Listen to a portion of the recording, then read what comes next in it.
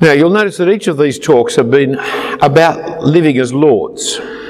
That's because as Christ rises to rule the universe as the Lord, Jesus Christ, as the Lord of the universe, so we who are in Christ are raised up with him also to share his rule. I mean, it's a bit of a weird idea, especially in an egalitarian society like Australia, where there are no lords, everybody's the same. But we reign with Christ. If we died with Christ, we will also reign with Christ. We are a kingdom of priests who reign on earth. And so we've looked at being the Lord of life and time.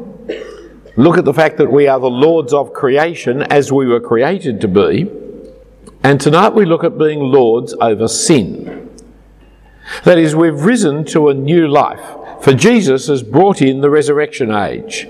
And as our diagram tries to express, the new age, the new creation, the new life has commenced with Jesus rising from the dead. Even before we were born, that age is the age into which we have been born.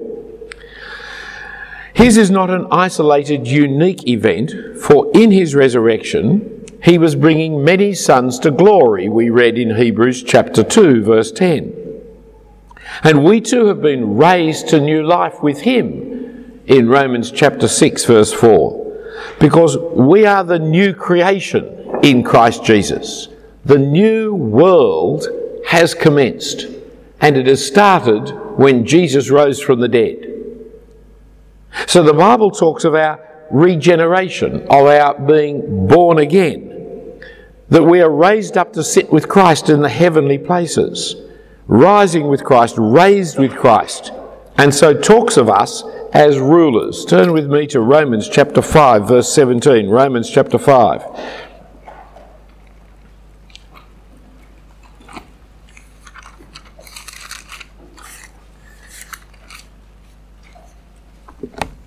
And we read, "If, because of one man's trespass, death reigned through that one man, much more will those who receive the abundance of grace and the free gift of righteousness reign in life through the one man, Jesus Christ." Death reigned because of Adam. It doesn't now say life reigns because of Christ. It says we reign in life because of Christ. We are the ones who rule the world, who reign in the world, who are the lords of the world, because we reign in life. We who know the grace and the abundance of the God's grace and have received the free gift of righteousness. But we have to remember that we're still in this old world. We are spiritually resurrected to the new life, but physically we're still dying the old death. And therefore, beware of those who offer us heaven now. How do they offer us heaven now? They say, well, you're a Christian, you should have full health immediately, you should never be sick. Christians should never be sick. There's a lack of faith in God if you're sick. Well, in heaven we won't be sick. But we're not in heaven yet, not physically. Spiritually, yes, but bodily, no. Oh, they'll promise us justice. We will bring justice to the world. Yes, we will live in heaven in justice, but we're not yet in heaven. We're still in this earth where injustice rules. Or they'll take references from the Old Testament, like the ones we read last night about Deuteronomy, that you will have wealth in the kingdom. Well, yes, the people of Israel, when the kingdom was Palestine, had the wealth that God promised them. But no, the kingdom of God is above, where Christ is, seated at the right hand of God, and we will not have the wealth of this world. Or they'll say we'll have painless joy now. Well, we will have painless joy. There'll be no more weeping, no more mourning, no more crying, no more tears when we're in heaven. But not now. Over and again, heretical groups offer you heaven today. And it's a great mistake. We will get heaven tomorrow. We are in heaven spiritually today, but physically we're still on earth. And in terms of tonight's topic, people offer sinless perfection now in this age. And some Christians expect it, even if it's not being offered. They say, why do I continue to sin? I mean, if I've been born again, if I'm a Christian, surely sin should have been gone out of my life, but I keep sinning. Why is it I keep sinning if I've been regenerated? Being raised spiritually does not make a measurable... being raised spiritually does make a measurable difference in this age. So we mustn't reduce Christianity just to the next age. The world here and now has been altered because of Christ. Our lives here and now altered because of Jesus Christ. But yet the alteration is fairly small. The quantum leap into heaven doesn't happen until the Lord Jesus Christ returns. And so last night we changed the graph a little bit by showing the change that happens in our lifetime. It is a change. It is a measurable change. It is an observable change. Society has changed since Jesus Christ. Individuals' lives have been changed since Jesus Christ. But the change in this world is a small change compared to the quantum leap of going to heaven. So last night you see this adapted diagram because people living in the light of the resurrection do live differently. Doing the good works that God has created for the world is changed by them. Creation is changed by them. There's a professor in the med school of Duke University called Harold Koenig, who has written extensively on the subject of the observable difference in health outcomes for people who practice religion as opposed to those who do not practice religion. We live longer, we are healthier, we have less diseases, a whole range of variety. It's all particularly explicable just in natural things. By and large, Christians were the one group of people in our community who didn't take up smoking cigarettes. By and large, Christians do not drink alcohol to excess. By and large, there's a whole range of just human explicable. Health is helped by living in family relationships. Christians, by and large, have a lower rate of divorce. In old age, people who still integrate into the community have less depression, and less depression is also a help in living longer. Well, we go to church right to our old age. We are still valued as people in the community, whereas most people, having given up church, they no longer can really belong to the football club, and the golf club becomes difficult, and in the end they can't even manage a croquet club. And so they just sit in their old people's home alone, depressed, and there's all kinds of reasons Dr. Koenig would argue as to why religious people do better, but we do. There is a change, there is a difference. Now, while there's no promise for wealth, health, justice, etc. in the here and now, yet the new age is supposed to do something about sin in this world. Now, come with me to Titus chapter 2. Titus chapter 2. Just after Timothy, 1 Timothy, 2 Timothy, then you hit Titus chapter 2.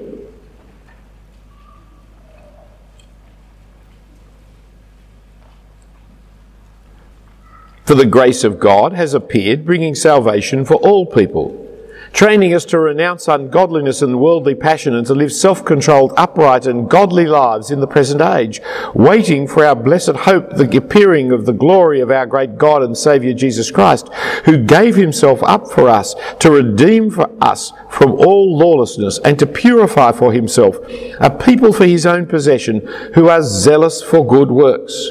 It's a beautiful little paragraph in the Bible, that one.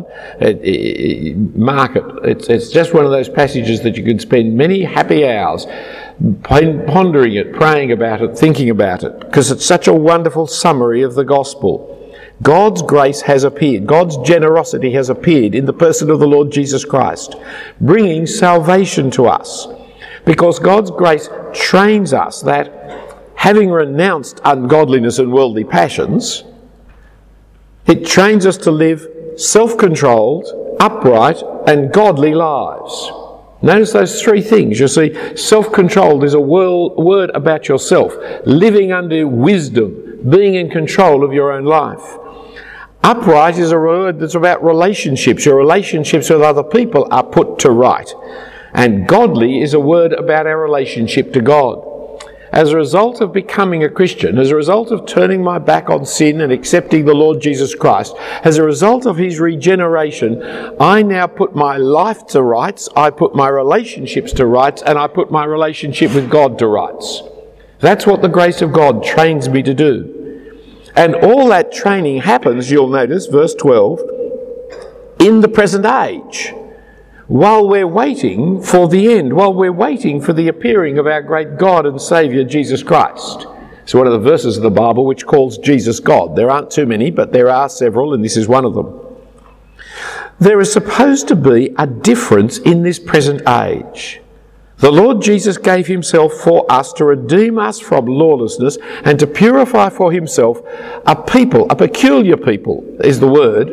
You don't like being thought of being peculiar, but you are if you're a Christian. A peculiar people, his own possession, who will be zealous for good works. In fact, the word is zealots for good works. And friends, that difference is real. That difference is apparent. While we, in our humility, do not want to be boasting, we mustn't ignore the reality of changed lives that has happened. Generally around this time of the year, the university sports associations have a national conference of university sports. Anyone go to it this year? No, you're all here instead of there. Well, it's around this time of year they have it. Generally at mid-year conference, someone turns up who has been at it, and it's always the same story.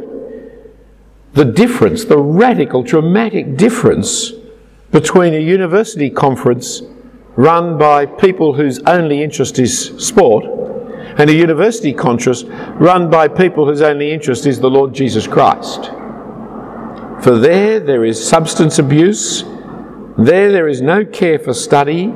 There is no real care for each other. There is just people hitting upon each other sexually.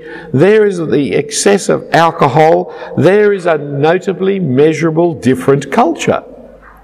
For that is not what mid-year conference is like. This is not a place where you hear foul talk, where you have lewd and unedifying jokes being done. This is not where people are hitting upon people. This is not where people are wandering off into the bush to have sex with each other. This is not where people are vomiting up the alcohol.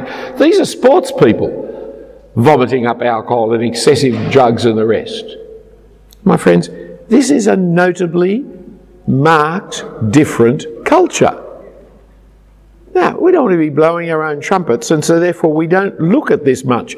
But we mustn't say Christianity has no impact. It does. You can see it. Back in 1990, the University of New South Wales put out a Psych 1 textbook. In it, they talked about the different kinds of people around the university. And one of the groups that they marked out as different to all the rest were the campus Bible study people of the university, and gave a series of descriptions of what we were like, which actually was quite different to what other groups in the university community were. But it's not final. The changes we're talking of are not the quantum leap necessary to jump from one line up to the other line. The change is small and the change is gradual. Sin still plays an active part in each one of our lives. So how do we live as the Lord's over sin through the resurrection? Why are we so different to other people? And why aren't we more different to other people? What is the connection between this age and the resurrection age in terms of sin? Now, the answer to these questions I've gathered together under 4 headings tonight. 2 advocates, putting, and hostility. I'll start with the advocates, but before we talk about advocate 1 and advocate 2, we need to just remind ourselves of what an advocate is. Again, we're back to Mr. Webster. An advocate is one to support or urge by argument, to recommend publicly, or a person who speaks or writes in support of a cause or a person, or a person who pleads for or in behalf of another person, an intercessor, or a person who pleads the cause of another in a court of law. I mean, the classic advocate is the lawyer. be it your solicitor, be it your barrister. They speak on your behalf. They argue your case for you. They defend you in front of the judge and in front of the jury. They are on your side, doing your business for you, defending you, arguing for you, negotiating for you. That's what your lawyer is to be doing for you. She is your advocate. Okay, let's look at our advocates here then. Firstly, advocate 1. For the first advocate is Jesus. And we go back to our diagram, and we will now leave aside the creation to Jesus part of the diagram and just concentrate on the Christian era, the period of overlap, the AD years. And now introduce our first advocate, Jesus, into the diagram. A for advocate. Jesus who arose and ascended into heaven as our advocate. Let me show it to you in the Bible. Go to 1 John. Not John's Gospel, the first letter of John. 1 John. This was written to a group of Christians where people had left. John is writing to the remaining group, encouraging them to stay firm in the truth. He starts off by pointing to the inconsistency of God's people sinning. The inconsistency of claiming to be in the light while you are still in the darkness. Chapter 1 verse 5. This is the message we heard from him and proclaim to you, that God is light and in him is no darkness at all. If we say we have fellowship with him while we walk in the darkness, we lie and do not practice the truth. But if we walk in the light as he is in the light, we have fellowship with one another, and the blood of Jesus his Son cleanses us from all sin. To be in the light is not to be sinless. To be in the light is to be cleansed of your sin. If you have to be sinless to be in the light, then nobody is in the light except the Lord Jesus Christ. But we are not sinless, we are cleansed of our sin. And how do you get cleansed from your sin? But by the death of the Lord Jesus Christ on your behalf. And how do you claim that death? Verse 8. If we say we have no sin, we deceive ourselves and the truth is not in us.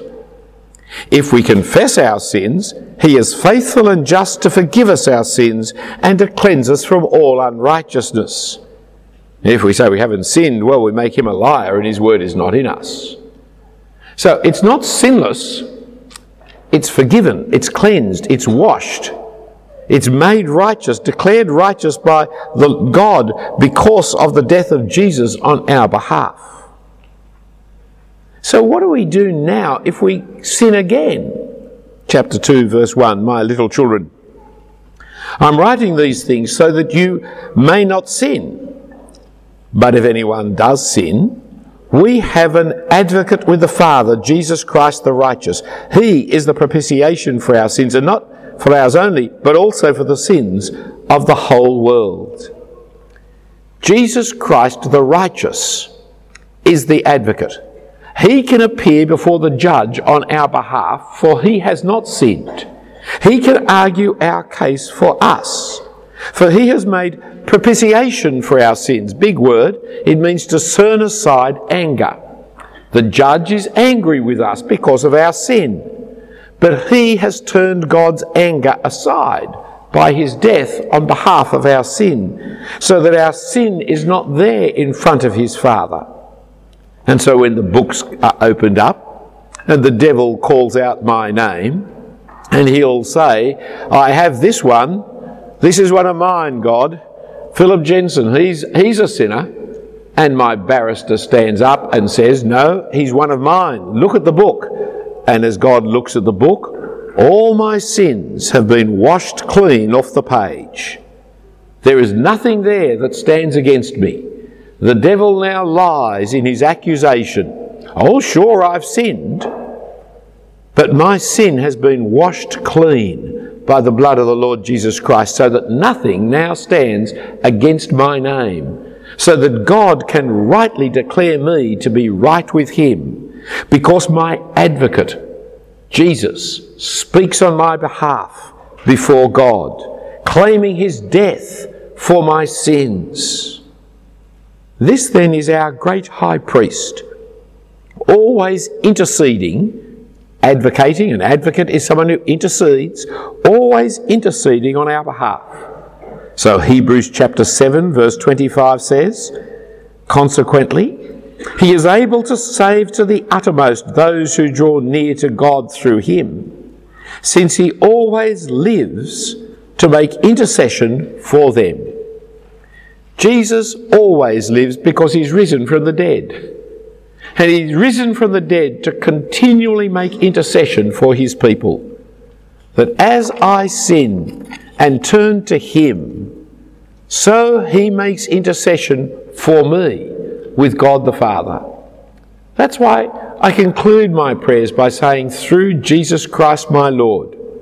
Because it is only through Jesus Christ that I can come to God the Father. There's no point praying to Mary. There's no point praying to the saints. There's no point praying to anybody else. Because only Jesus has paid the penalty. Only Jesus is my advocate with the Father, who can present my case to the Father and argue it for me. And so he is the priest forever, the priest of the order of Melchizedek, the priest who has finished his work of sacrifice, the priest who sat down at the right hand of the Father, the priest appointed on the basis of an indestructible life, the priest who has, having died now, has risen to enter into the Holy of Holies and present his blood that would make clean his people. He is the one who is our advocate, speaking to his Father on our behalf. And with him on our side, we have nothing to fear. For who can speak against us when we have him on our side? I've got a couple of brothers. I was the little one in my family until I grew big and they left home because I could beat them up. There's no justice in being a youngest child. It's a wicked, horrible world that you live in. Hands up the youngest children. Yes, it's hard, isn't it? It's really tough. We don't get spoiled, do we? No. And we're not boring like those first children who achieve so much, and so studious and organised and boring. But my older brother is a lot older than me. He was 8 years older than me. And I remember being down the park kicking around a football when the local bullies and a group of them, who were about 3 or 4 years older than me, grabbed hold of my ball and then put it up in the top of a tree. And so my brother Peter, whom some of you will have known of, he ever being brave and forthright, told me to climb up the tree and get it. So I climb up the tree and get it, and then these bullies come down to the bottom of the tree and they start shaking the trunk so that the tree is swinging back and forward like this. And then my brother Peter, whom some of you know, who's retiring tomorrow, not before time I think. Anyway, he did the brotherly thing that my mother always taught us to do. Because my mother had several kind of real profound philosophies of life. She always said, when you're swimming, make sure there's a fat man between you and New Zealand. That's just one of the ways of keeping yourself safe in the surf. Another one of her mottos in life was, you be the one that runs for help. Because you see, you don't get drowned going and saving somebody if you're running for help, do you? But you're not being a coward, you're doing something, aren't you? So with me waving around at the top of the tree, my brother Peter ran for help, leaving me alone with bullies at the bottom trying to work out whether the ball or the boy would come down first. The help he got was my big brother. And my big brother, you see, I was, I suppose, 8 at the time. These bullies were 11. My big brother was 14 or 15. As he came down the hill, my heart leapt for joy. And the closer he got to the tree, the faster the bullies ran away. And he helped me down out of the tree. It's great to have a big brother who can argue for you, who can do what you are unable to do, or what your middle brother can't do. To have a really big brother who's right in front of God and can argue your case for you, who has defeated the bully, the accuser, the liar, and who can speak up on your behalf and drive off the enemy. The Lord Jesus Christ is our big brother, the ultimate big brother, who won the victory over all the forces of evil for us, and now protects us and defends us. When you have him on your side, you have nothing to fear. The end of Romans chapter 8 we read, "Who is to condemn us? Christ Jesus is the one who died, more than that, who was raised, who is at the right hand of God, and who is indeed interceding for us. Who can condemn me when I have Jesus fighting for me? He who died for us is he who has been raised, and he is now raised to sit at God's right hand to speak up on our behalf." The death and resurrection of Jesus are all of a piece. By his death we've been justified, declared to be right with God the judge. By his death, for his death was sufficient to turn aside God's righteous anger against all sin. Having justified us by his death, he was raised up to save us by his life. Come with me to Romans chapter 5. Romans chapter 5.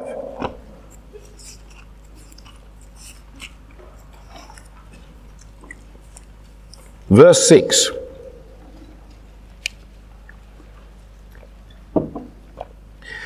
"For while we were still weak, at the right time Christ died for the ungodly. For one will scarcely die for a righteous person, though perhaps for a good person one would dare even to die. But God shows his love for us, in that while we were still sinners, Christ died for us. Since therefore we have now been justified by his blood, much more shall we be saved by him from the wrath of God. For if, while we were enemies, we were reconciled to God by the death of his Son, much more now that we are reconciled shall we be saved by his life. More than that, we also rejoice in God through our Lord Jesus Christ, through whom we have now received reconciliation." See, the death of the Lord Jesus Christ paid for my sins. The resurrected life of the Lord Jesus Christ argues that death for me and saves me. He was crowned with glory and honour, and he now pleads his death as our advocate, not only for sins past, but for sins present and sins future, and not only for our sins, but for the sins of the whole world. So to understand our position regarding sin, look where we are. You see, in Ephesians 2, 1-10, we're dead to sins, but God has made us alive to him through the resurrection of Jesus.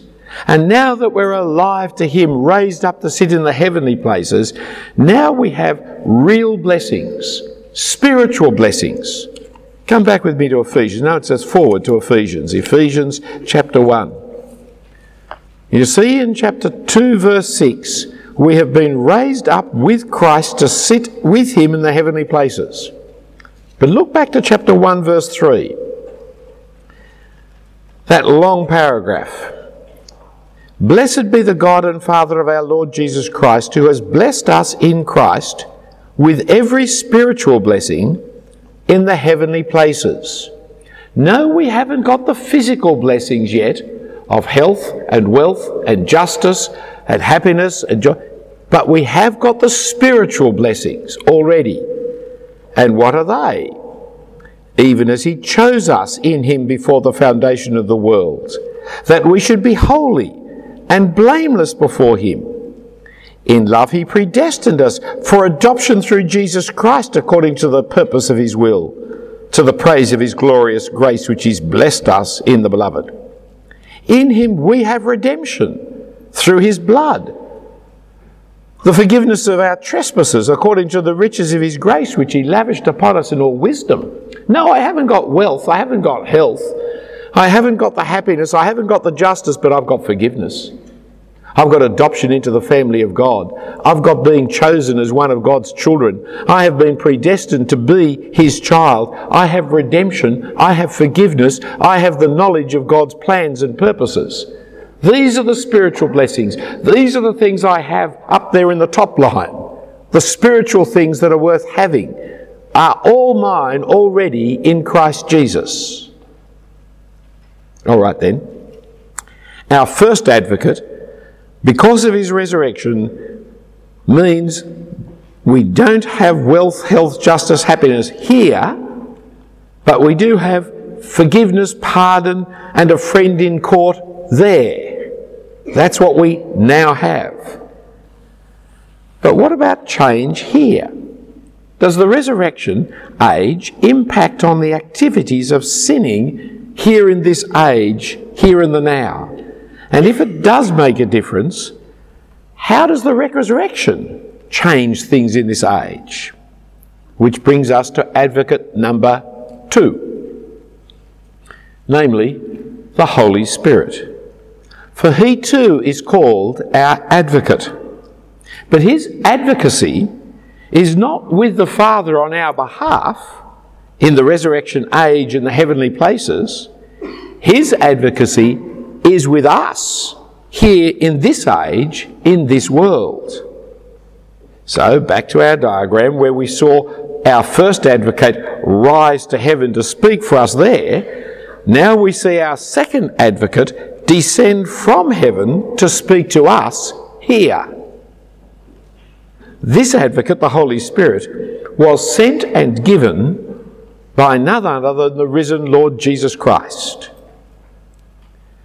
And His ministry, the Holy Spirit's ministry, is directly connected to the resurrection of the Lord Jesus. For the Old Testament promise of the coming of the new age, the coming of the resurrection age, was the coming of the Spirit of God, who would come in a new way. Now, I'd like to read to you from Ezekiel 36, but that would be naughty. So let me read to you from Ezekiel 11. Ezekiel 11, which says the same thing. In Ezekiel 11, verse 19-20, and I will give them one heart, and a new spirit I will put within them. I will remove the heart of stone from their flesh, and give them a heart of flesh, that they may walk in my statutes, and keep my rules, and obey them. And they shall be my people, and I will be their God. The new age has the law like the old age has the law.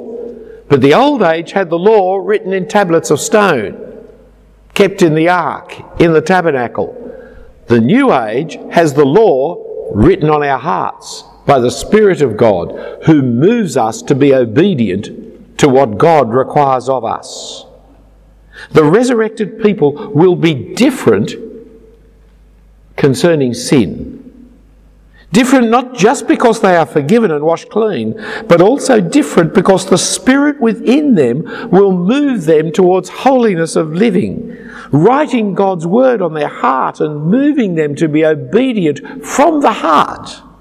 So Jesus said to one of the rulers of the Jews who came to him at night, Nicodemus, "You must be born again. For that is what is required in the kingdom of God."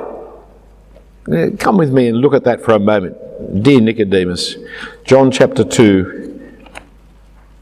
John chapter 2. The end of 2 it is. Chapters and verses were added into our Bible many, many years later. Generally they're very helpful. They certainly are helpful in me. I'll look up a place quickly. But sometimes they divide the passage where it shouldn't be divided, and this is one of those occasions, because chapter 3 just continues straight on from chapter 2. I'm reading from verse 23. Now, 2:23. Now, when he was in Jerusalem at the Passover feast, many believed in his name when they saw the signs that he was doing.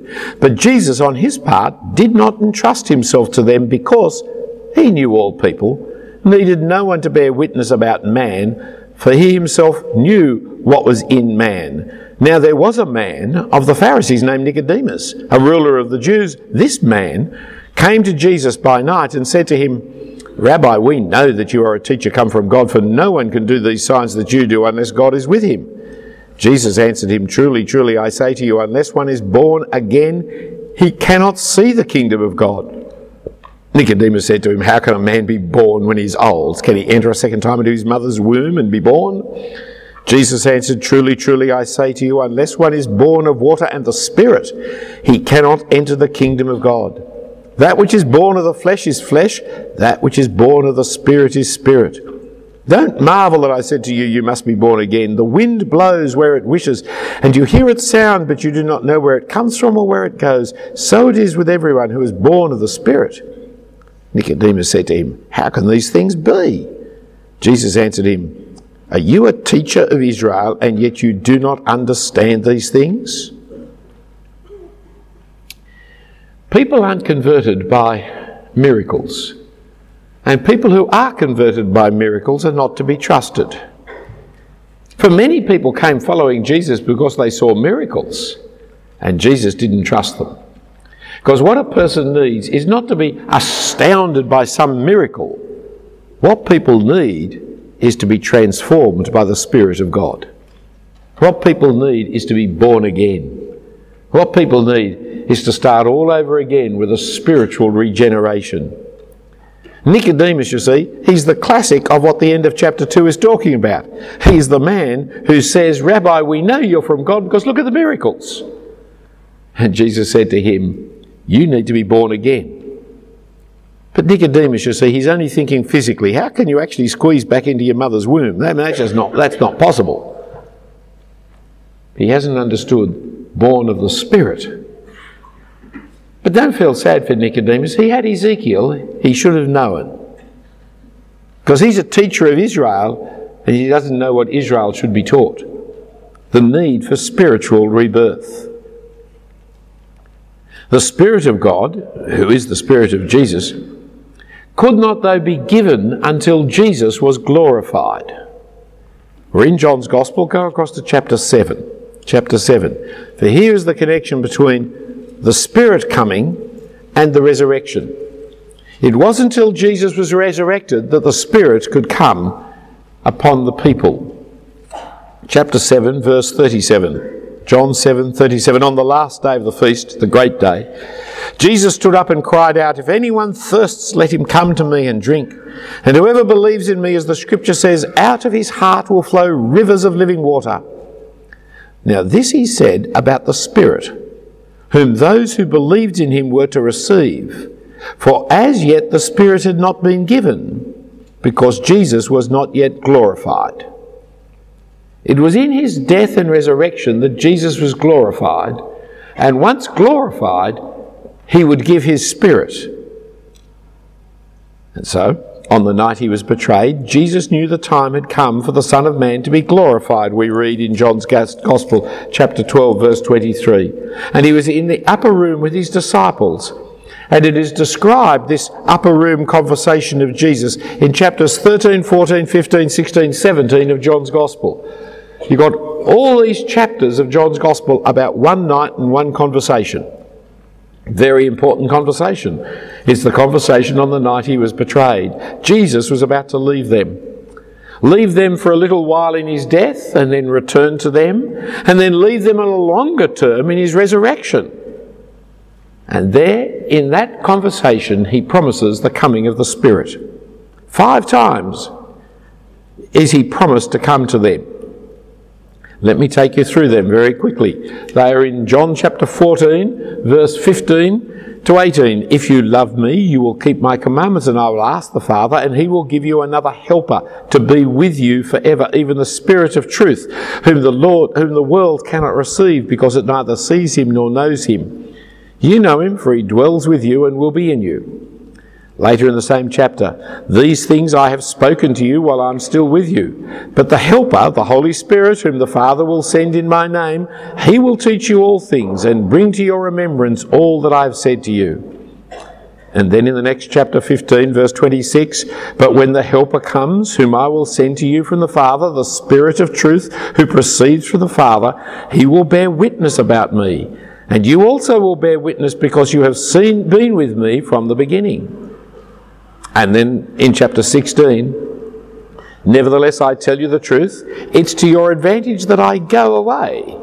For if I do not go away, the Helper will not come to you. But if I go, I will send him to you. And when he comes, he will convict the world concerning sin and righteousness and judgment, concerning sin because they do not believe in me, concerning righteousness because I go to the Father, and you will see me no longer, and concerning judgment because the ruler of this world is judged. And then a couple of verses later, when the Spirit of truth comes, he will guide you into all the truth. For he will not speak on his own authority, but whatever he hears he will speak, and he will declare to you the things that are to come. He will glorify me, for he will take what is mine and declare it to you. All that the Father has is mine, and therefore I said that he will take what is mine and declare it to you. It is in the death and resurrection of the Lord Jesus Christ that the Spirit is sent to his people. The Spirit cannot come until the Lord goes to heaven. But when the Lord does go to heaven, he doesn't leave his people alone. He sends them his Spirit. This translation I've just read translates the word helper, but it's the word advocate. He will be my advocate with you. He will be my advocate with the world. He will convict the world of sin, righteousness and judgment. He will convict you of me and my resurrection, my teachings and my truth. In summary, these passages teach that the Spirit replaces Jesus. The Spirit of Jesus, as he is called in Romans 8. And the Spirit, when he replaces Jesus, witnesses to Jesus, teaches of Jesus, reminds them about Jesus, will teach them Jesus' teaching, will convict the world of Jesus, and all in the context of the disciples bearing much fruit, keeping Jesus' commandments, remaining and being kept because the Spirit has come to them. Just as a little aside, it is for this reason, amongst many reasons, that I'm not a Roman Catholic. Because Roman Catholicism sees that the replacement of Jesus in the world is the Church, in particular, the Pope. Because the Pope is called the Vicar of Christ. The word vicar means replacement, substitute. Vicarious suffering is suffering as a substitute on our behalf. And to have the Pope as the Vicar of Christ is a blasphemy, because the Holy Spirit is the Vicar of Christ. I go and I will send him to you. He will do my work that I have left behind. He is the one, not the Church, not the Pope. It is the Holy Spirit who is the Vicar of Christ. Christ's substitute in this world now. So, with the day of Pentecost, the Spirit comes, and the disciples at last understand Jesus and his teaching, and the disciples then start bearing witness to Jesus to all the world. Before we depart from the Spirit, let me just say a few more matters, because this is something that has been terribly confused by Pentecostal and charismatic teaching over the last 50 or so years, which has seriously misunderstood what the Bible is saying. Nearly all of the Pentecostal teaching comes out of 1 Corinthians 12 to 14, which they have not understood properly, and hardly any of it comes out of this passage, which is where Jesus explains what the role and work of the Spirit really is. That is, the fruit of the Spirit is infinitely more important than the gifts of the Spirit. That you are full of love, joy, peace, patience, kindness, goodness, gentleness, self-control, that is really important. That you can speak in tongues or can do administration, that is really trivial and unimportant. Grasp what is important and what is unimportant. You also need to notice that the gifts of the Spirit are not actually the work of the Spirit. Because the same gifts, prophecy, is the gift of the Father in Romans 12, the gift of Jesus in Ephesians 4, and the gift of the Spirit in 1 Corinthians 12.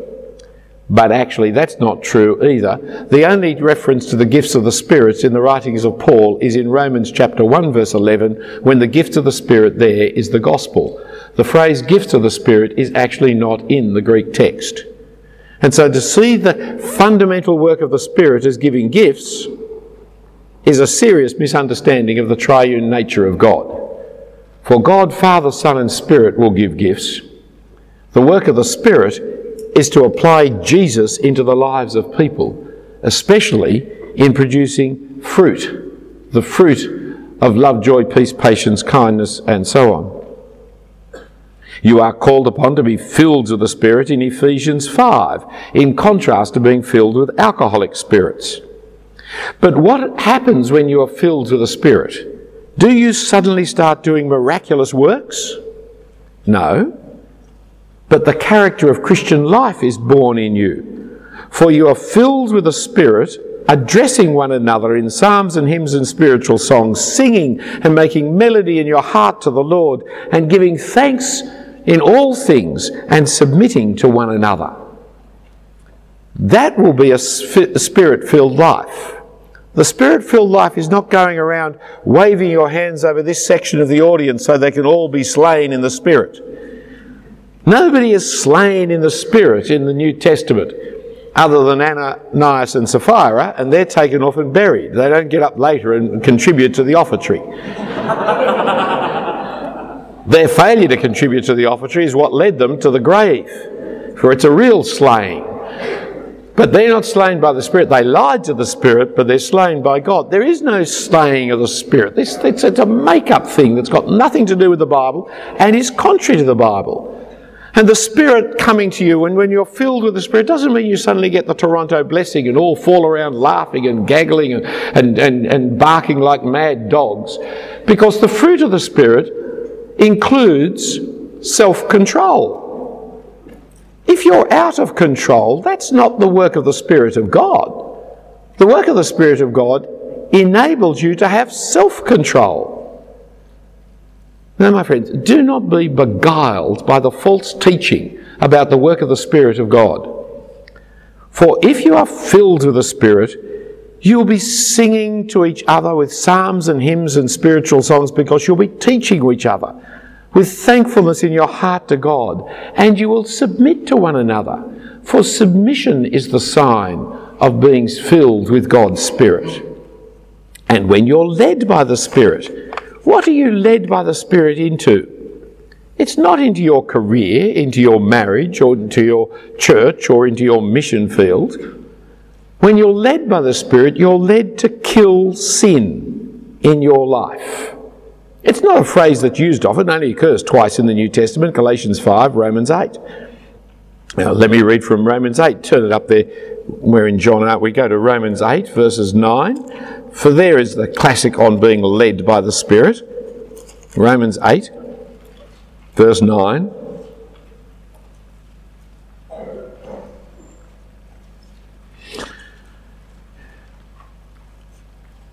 You, however, are not in the flesh, but in the Spirit, if in fact the Spirit of God dwells in you. Anyone who doesn't have the Spirit of Christ doesn't belong to him. But if Christ is in you, although the body is dead because of sin, the Spirit is life because of righteousness. If the Spirit of him who raised Jesus from the dead dwells in you, he who raised Christ Jesus from the dead will also give life to your mortal bodies through his Spirit who dwells in you. So then, brothers, we are debtors not to the flesh, but to live according we are debtors not to the flesh, to live according to the flesh. For if you live according to the flesh, you will die. But if by the Spirit you put to death the deeds of the body, you will live. For all who are led by the Spirit of God are sons of God. For you didn't receive the spirit of slavery to fall back into fear, but you've received the Spirit of adoption as sons, by whom we cry, Abba, Father. The Spirit himself bears witness with our spirits that we are children of God, and if children, then heirs, heirs of God and fellow heirs with Christ, provided we suffer with him in order that we may also be glorified with him. Do you see the connection in verse 13 and verse 14? The word for means because. The phrase being led by the Spirit of God is referring to put to death the deeds of the body. That's how you do. That's how you're led by the Spirit. It's one of the great puzzles of my life that I've been working on for many years here at mid-year conference often and amongst undergraduates for as long as I can remember. That the Holy Spirit is not an aspirational class, middle class Australian. For over and over again, people tell me they've been led by the Spirit to do this career or that career. But the Spirit always seems to lead them up the socioeconomic scale. They're led by the Spirit to be a lawyer. They're led by the Spirit to be a doctor. They're led by the Spirit to be a dentist. They're led by the Spirit. It always goes upwards. They're never led by the Spirit to be a street cleaner. They're never led by the Spirit to be a garbage collector. They're never led by the Spirit to do anything useful in life. It's always to do something which makes more money, because our Holy Spirit is very aspirational and very middle class. Does it not scream to you that you are using the language in a way differently to the way in which God speaks about His Spirit? If you are led by the Spirit, you will be led to put to death the misdeeds of your body. For that's what the Holy Spirit does. He makes you holy. That's where He leads you, into holiness. Well, that's going to introduce us to the whole subject of putting to death the deeds of the body. And so the whole issue of putting is where we're heading next after we've sung a song.